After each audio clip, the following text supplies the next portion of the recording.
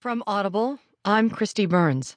From the New York Times U.S. section, Julie Hirschfeld Davis writes, Trump, seeking to reassure blacks, meets with Martin Luther King III.